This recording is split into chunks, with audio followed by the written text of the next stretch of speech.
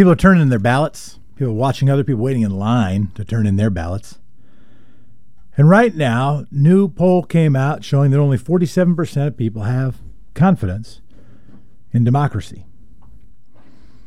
Now, we suspect people might mean different things by that, whether it's the institution or their vote or recent results. But on the air to talk to us is Majorie Connelly, senior fellow on the very topic. Marjorie, I hope I got your name right. Thank you so much for joining us on X-Ray this morning. Good morning. How are you? I am Thanks well. Thanks for having me. We're very glad to have you. By the way, everybody, it is the X-Ray Fund Drive. The call-in number to make a pledge is 503-233-9729, 503-233-9729. I should get that out. So, Marjorie, tell us more about this poll and how you read it. Well, we asked a number of questions about how people felt about the election, and one of the questions was whether they thought the democracy was working well in the country. And overall, most voters said that they didn't think it was working particularly well these days. Only 15% of voters said they thought it was working extremely or very well. Another 36% said they thought it was working moderately well. And as you said, almost half said it wasn't working very well or at all. We found big differences between bipartisanship. Mr. Biden's supporters were especially negative about it. 62% of his supporters said that democracy was not working very well or not working at all. But in contrast, 70% of Mr. Trump's supporters said that democracy was working at least somewhat well. And neither voters don't have much hope that either candidate will strengthen democracy if elected. About 8 in 10 on both sides said that the other candidate's election would weaken democracy. So I think a lot of it has to do with partisanship. If you are supporting the candidate who is currently in the White House, they think democracy is doing okay. And if you are supporting the candidate who they hope to replace him, you don't think democracy is doing well, but you think it would get better if he was replaced. So I think that is one thing. We also found that voters, generally agree on both sides, agree on one thing: the extent of their divisions. More than 80% of both Mr. Biden's and Mr. Trump's supporters view Americans greatly divided on important issues, and that's almost only question we found that they agree on. They disagree on almost everything else, and large divisions on everything. They disagree on whether which candidate would unite the country, which candidate would divide the country further, which candidate, whether the votes would be counted properly, whether the voters would be suppressed, or whether whether there's going to be vote fraud. You could tell it depended on which side the voters were on, what answers you would get. And we saw a lot of partisanship on responses. And we've seen that all along. So at least what we know is that somebody who's out of power, a team who's out of power, a political party that's out of power, they think that democracy is working less well than somebody that's in power, the coalition that's in power, and the voters of the candidate who's in power. But it goes further than that, because you say that they don't think it's going to get any better, and that's if they can agree on anything. If Republicans and Democrats can agree on anything, nobody's in a real great position to improve democracy. What do you read from this other than just, Donald Trump is blank, or Democrats are blank? How do you read it? Well, I think it's hard to say. Other than there's just so much division in the country these days that it's going to be very hard to bring things back, and it's been that way for many years. It was that way before Donald Trump. We saw that under Obama, that there was a large amount of division among the voters, and I don't know how it's going to be divided. I know that Biden supporters are definitely say that their candidate, if he's elected, will bring the country together, and Trump supporters say the same thing.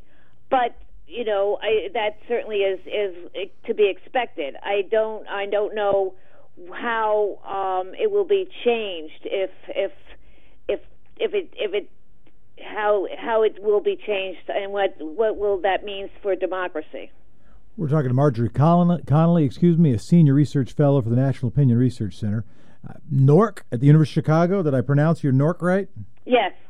My niece described New York City, or said the word New York City as a young child as Unorka. So she couldn't say New York, she said Unorka. So I see Nork and I think of my sweet niece. So how the construction of the poll, how come you do this poll? There isn't, for instance, or at least not that I saw, a set of follow-up questions that sort of try to dig in what people's beef is, right? But this baseline understanding of whether democracy is or isn't working, what value, why is that something you want to track? Well, the reason we do a poll with the Associated Press just about every month, and we ask a number of questions. We ask questions on the economy, and we ask questions on what people feel about the candidates. We ask questions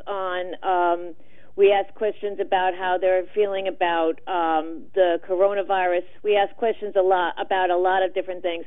This actually happened to be the first time we asked this question about democracy, and it may be a question that we will ask going forward more often. We've asked a question on whether you think America's best days are ahead of us or behind us, and we're finding that people are in the last survey, people are feeling a little bit more optimistic than they were feeling a few surveys ago. So we will ask questions and we'll repeat them, and we'll see that things will change. So, as I said, this was the first time we asked this question, and we may repeat this question in the next survey. We may repeat it in the next year and see if things change. And we may find change, we may not find change. We have asked this question on whether Americans united about most important values. We've been asking that for the last several years, and we have found that over 80% think that the Americans are divided, and we've been asking that since 2016, and we still find that over 80% think Americans are divided. So there's been no change on that. That people feel that the Americans are still divided. We've been seeing no change on that. So we will see whether there's going to be a change in the democracy question. We did see that people are feeling that diversity in the country, the people are more likely to say that diversity is making the country stronger, and that's grown in the last couple of years. So we will see, and as I said, we do this about every month, and some questions they're not the same questions month after month, but so we change the questions, but some questions we will repeat, every couple of months or so. It depends on what else is going on. Why ask the question? Why say more about why you added the democracy question. I find it really interesting. As an argument for sortition, that's my little plug. Does it relate to an ongoing desire to maybe dig in even deeper on why respondents felt democracy isn't working? How come add the democracy question?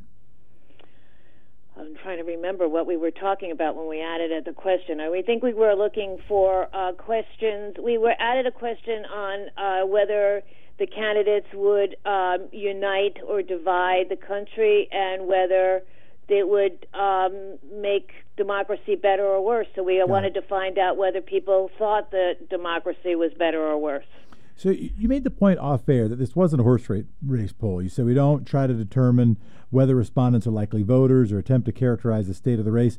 The poll also did show a 15-point lead for Joe Biden over Donald Trump, which is somewhat higher than other national polls. CNN polls. Well, except that 12. We didn't look at likely voters.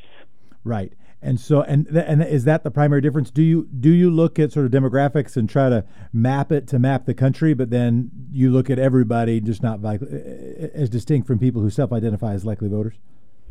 So we don't ask questions to look. We're not doing a horse race poll. We deliberately don't do horse race polls. So we do weight by, like, for the country as a whole, general population of the country. So that's what we're looking at. So you wait for age, you wait for race, you wait for demographics. Do you wait for political affiliation? No, we do not. Got it. Okay. All right.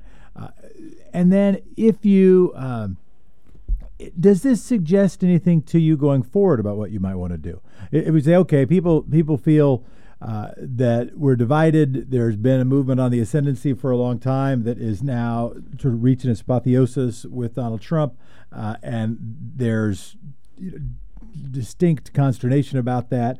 Fox News bashes the Democratic Party even more than they bash any particular policy. We understand maybe the dynamics in the country. Do you think this is an area trying to get more deep into democracy that NORC wants to engage in further? It's definitely possible. We do this with the Associated Press, so it's also what the Associated Press wants to write about. Sure. Well, I want to say thank you so much, Majorie Connelly, Senior Research Fellow for the National Opinion Research Center, NORC, along with AP at the University of Chicago. Thank you so much for taking the time. Thank you.